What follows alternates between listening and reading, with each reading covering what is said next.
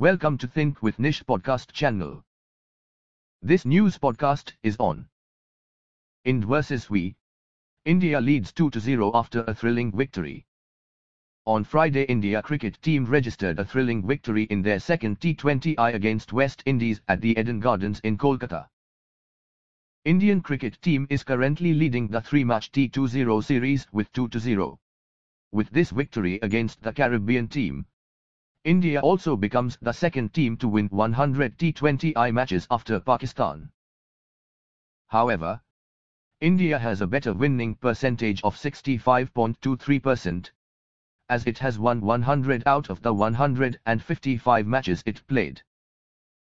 Pakistan, on the other hand, has a winning percentage of 64.4% as it won 118 out of the 189 matches it played.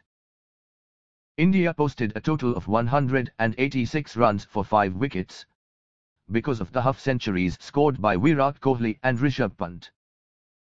West Indies was only able to score 178 runs for 3 wickets and lost the match by 8 runs. This podcast ends here.